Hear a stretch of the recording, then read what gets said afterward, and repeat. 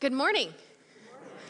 I am Sarah, I'm one of the pastors here at Hope, and this morning we continue in our summer, it's not summer, it is very much winter, in our sermon series, Come to Me, where here we are acknowledging that, yes, life is broken. It is full of hurts, and because we are often experiencing hurts in this world, Jesus invites us to come to him, to cast all of our cares on him during life's storms. But how do we seek and find comfort and healing in Jesus? Well, today we'll be digging into the Apostle Paul's encouragement to us in the letter to the Corinthian church, and how he and they have in Christ experienced God of all comfort. Before we begin, let us have a word of prayer, if you would join me. Heavenly Father, Lord, I give you thanks and praise this morning for your Son, Jesus Christ, who is the source of our comfort. And as we lean into your word, lean into your promises that you have for us through Holy Scripture, Lord, help us to tune our hearts, our ears, our eyes, our very lives to the good word that you would have for us. Speak directly into our hearts this morning. I ask this in Jesus' name. Amen. Well, what do you think of when you think of comfort? What comes to mind for you? Well, this time of year when I think of comfort, especially given the weather outside, although we are having a little bit of a warm-up, earlier this week it was barely above zero, and so when I think of comfort, I think of my favorite scarf. I feel like every time I come home, the first thing I do is I wrap up in this thing right here. And when I think of comfort, I also think of all the things I like to do with this scarf on at home, right? I sit in my favorite chair, I grab a cup of my favorite coffee or tea, and of course, you know, another thing that I do when I come home from work and I want to get comfortable and kick back, I take off my work shoes and I put on my favorite slippers. Yes, they're Detroit Lions slippers. Here we go. Now, I don't find comfort in that team, I tell you that much. But the slippers are very comfy. And so these are the things that when I get home and I wrap up in these items, they bring me that feeling of comfort and coziness. Now, I'm sure for you, those things that come to mind for you that bring you comfort and bring you a sense of that warmth and coziness that sometimes we just need, right? Especially when the day is long, right? When life has just been hard, where you're tired and exhausted in both mind and body, right? You have things that you do to help you decompress, to relax, to be comforted. Well, whatever those things are, you know, a lot of the things that we call these, the world would call these self-care things that we do, right? These are self-care items that we do. But let's face it, if you've lived long enough on this earth, these things that comfort us in certain moments, like, they're okay. But life can get really, really draining really quickly, right? And in fact, one of the great mysteries of faith that a lot of people ask is, why does God allow us to go through suffering? Why does God allow pain and suffering to exist in the world? And where is God? Where is God during those times of deep hurt and brokenness and suffering? Well, because suffering doesn't just happen to bad people. In fact, it often happens to good people who do good things. We really wrestle with this question. Why do bad things happen to good people? Why does suffering happen to not only unfaithful people, but also to faithful people? Why does hurts and suffering happen? You know, it happens not only to the poor, but also to the wealthy, to the young, and to the old, and everyone in between. Because let's face it, suffering and hurt, it doesn't discriminate. It doesn't discriminate. And what may cause one person to deeply hurt and suffer at some depth, real deep death, it may be different for another person. They don't suffer in the same way, but it's true, we all will hurt and suffer at some point in our life. And the Apostle Paul addresses hurt and suffering in this way. He talks to the church in Corinth. Not that suffering and hurt, the why of it, but he points instead to the character of God. He points to where is God in the midst of hurt and suffering. And so we heard this earlier. He says, blessed, praise be to the God and Father of our Lord Jesus Christ, the Father of compassion and the God of all comfort, who comforts us in all of our troubles, so that we can comfort those in any trouble with the comfort we ourselves received from God.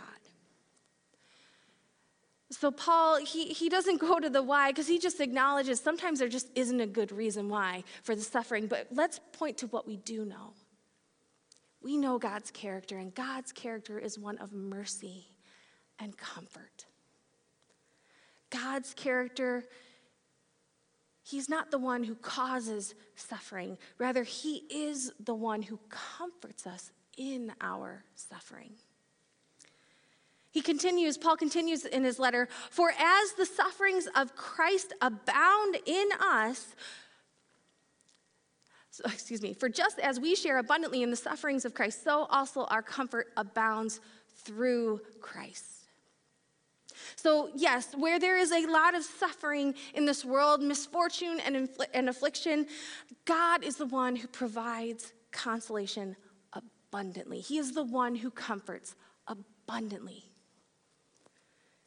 You see, the suffering that exists in this world, it can be extreme, can't it? It can be incredibly extreme. The loss of loved ones, broken relationships, a terminal illness diagnosis, mental health crisis, addiction, human trafficking and exploitation, world history and current events is just chock full of stories and remembrances of injustice and deep suffering in our world. So it can be hard to imagine any comfort at all for those who have been victims of violence, abuse, and immense suffering. And you know, these self-care practices, when in the face of all that, they just seem like tiny little Band-Aids when there's a big, huge, gaping wound. And that's because the comfort that our soul needs is more than just feelings of comfort, of warmth, a coziness. Instead, what we need is something out of this world. What we need is a gift from God, a perspective that shifts in us because of God, a door that is opened for us because of God, a door that helps us have a way out of our affliction and suffering. And so God does that. He gives it to us in Christ. You see, in Christ, God gives us the gift of himself.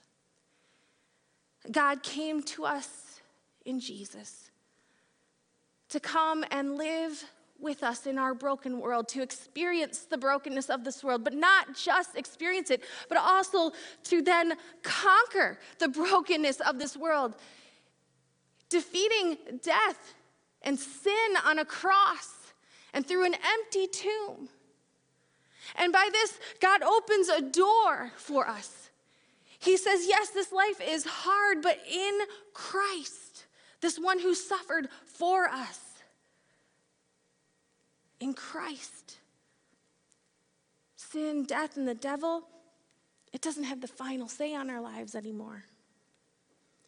Instead, God's love, God's forgiveness, God's mercy and grace in Christ does. Our eternity is paid for through the blood and the body of Christ. And the door of heaven is flung open wide for Christ because of Christ's empty tomb. So God intervenes. In the person of Jesus, not the feeling, in the person of Jesus, we can find comfort for our souls. How can this bring our weary souls the deep comfort it needs? Well, in Christ, we know that what we've suffered in our past, it doesn't define us today. Whatever suffering we experience today, it will not define our future. In Christ, we and our experiences, all of it, the past, the present, it's all going to be redeemed. And that brings soul deep comfort. And this is what God hopes that we would do in the midst of our suffering, that we wouldn't look to just mere things, earthly things to have comfort, but instead we would turn to him in Christ and look to Christ to know that there's nothing that we can go through where God isn't with us. And there is nothing that we can go through where God will not redeem us.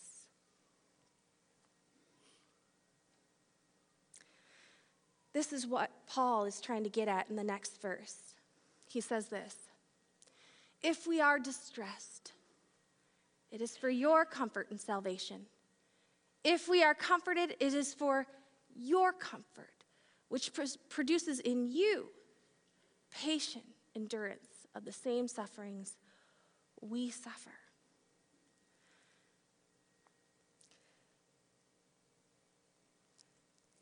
You see, when we suffer or face tribulations, God doesn't leave those times meaningless. There may be no good reason why you are going through what you're going through, right? But in the middle of the suffering, boy, it can feel like everything is meaningless. And often we cry out to God and we say, why? Why do I have to go through this? So God, what does he do? Instead of leaving us wrestling with that question of why, which never has a good answer oftentimes, God redeems us and those times of suffering by inviting us to join him in his healing and comforting work in the world, by helping others who suffer in similar ways as we do, to bring God's comfort to others in ways we have received God's comfort. Now, does that change what's happened to us? No, it doesn't. It doesn't change what's happened to us. Does it change how we move forward or how others move forward from suffering? Yes. Yes, it does. There's a woman here at Hope. Her name is Kim. And maybe you've met her. Her name is Kim Youngquist, and she is the coordinator for our Stevens ministry, where people are trained up. They go through about 40 hours of training, right, to walk one-on-one with somebody who's going through a difficult time. And so Kim, she has undergone a bunch of that training. She's now a leader in Stevens ministry. She's a coordinator, but she herself, even though she has all the tools available to help others when they are going through a difficult time and suffering, when she lost her mother a few years ago, she herself was not immune from suffering and from grief. In fact, she knew she needed to have an experience of comfort from the Lord. And so you heard it lift up earlier in the service, 2 ministries starting here soon at Hope. One was divorce care for helping people with broken relationships, and the other one is Grief Share, and she engaged in Grief Share. She needed Christian community. She needed to feel the comfort of the Lord and look to Christ for her comfort. And so she engaged in Grief Share. And it was such a powerful experience for her that now she volunteers her time to help lead groups in Grief Share. She seeks to comfort as she has been comforted in the Lord. The Apostle Paul, he underscores the redeeming work of God in Christ in verses 8 through 10.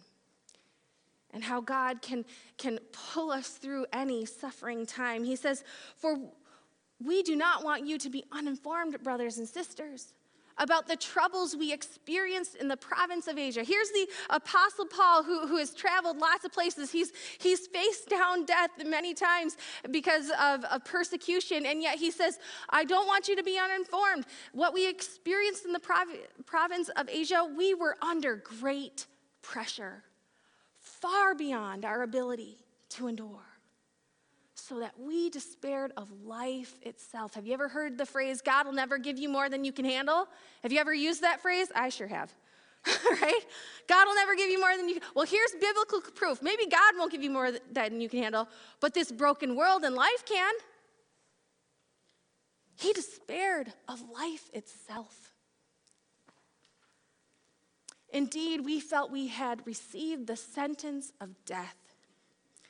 But this happened that we might not rely on ourselves, but on God, who raises the dead. He has delivered us from such a deadly peril, and he will deliver us again. On him we have set our hope, that he will continue to deliver us. Yes, life can give you more than you can handle. Paul was burdened beyond measure, above strength, so that they even despaired of life itself. But when life gave him more than he could handle, the only thing that helped him was to put his trust in God. Because God is the one who raises the dead. God, the creator of the universe, is the one who has the power to do the impossible, raising the dead, creating new life out of horrible situations, bringing hope where it feels hopeless. You see, in Christ, we have a God of all comfort who gives us the comfort we need to move forward from our past, to comfort us in facing our today, and to give us hope for tomorrow and for life eternal. God invites us today to make him our favorite thing that we turn to when we need comfort. To seek him in prayer, to seek him in worship, to seek him in holy communion. If you have a hurt or a burden or a suffering today, God invites you to come and taste and see and know that he is good, to receive his grace and the promise of new life in him through holy communion. God invites you to seek his comfort in Christian community so that we may receive his abundant comfort. And as we receive his comfort, he also invites us to, in turn, comfort others as we have been comforted in Christ. To comfort those who also need that soul deep knowledge that no matter what they go through, they are not alone. Christ is with them. That no matter what they are going through, Christ will redeem them. Let us pray. Heavenly Father, Lord, I give you thanks and praise this day for being the God of all comfort. Lord, you created us, but you didn't leave us alone. You couldn't leave us alone. Instead, you gave us your Son, Jesus Christ, who meets us right where we're at, and then who takes us by the hand and leads us into you, the God of all comfort. Lord, for those of us who are wrestling today with suffering, with hurts, with grief, comfort us by your Holy Spirit and by the grace that we have in Christ. And Lord, for those of us who have been comforted by you, who know the sure knowledge of who you are as one who is merciful and comforting, Lord, help us to in turn extend that same mercy and comfort to the world around us in all of our relationships, so that your goodness, your grace, your mercy, your name may be made great in the world. It's in Jesus' name we pray. Amen.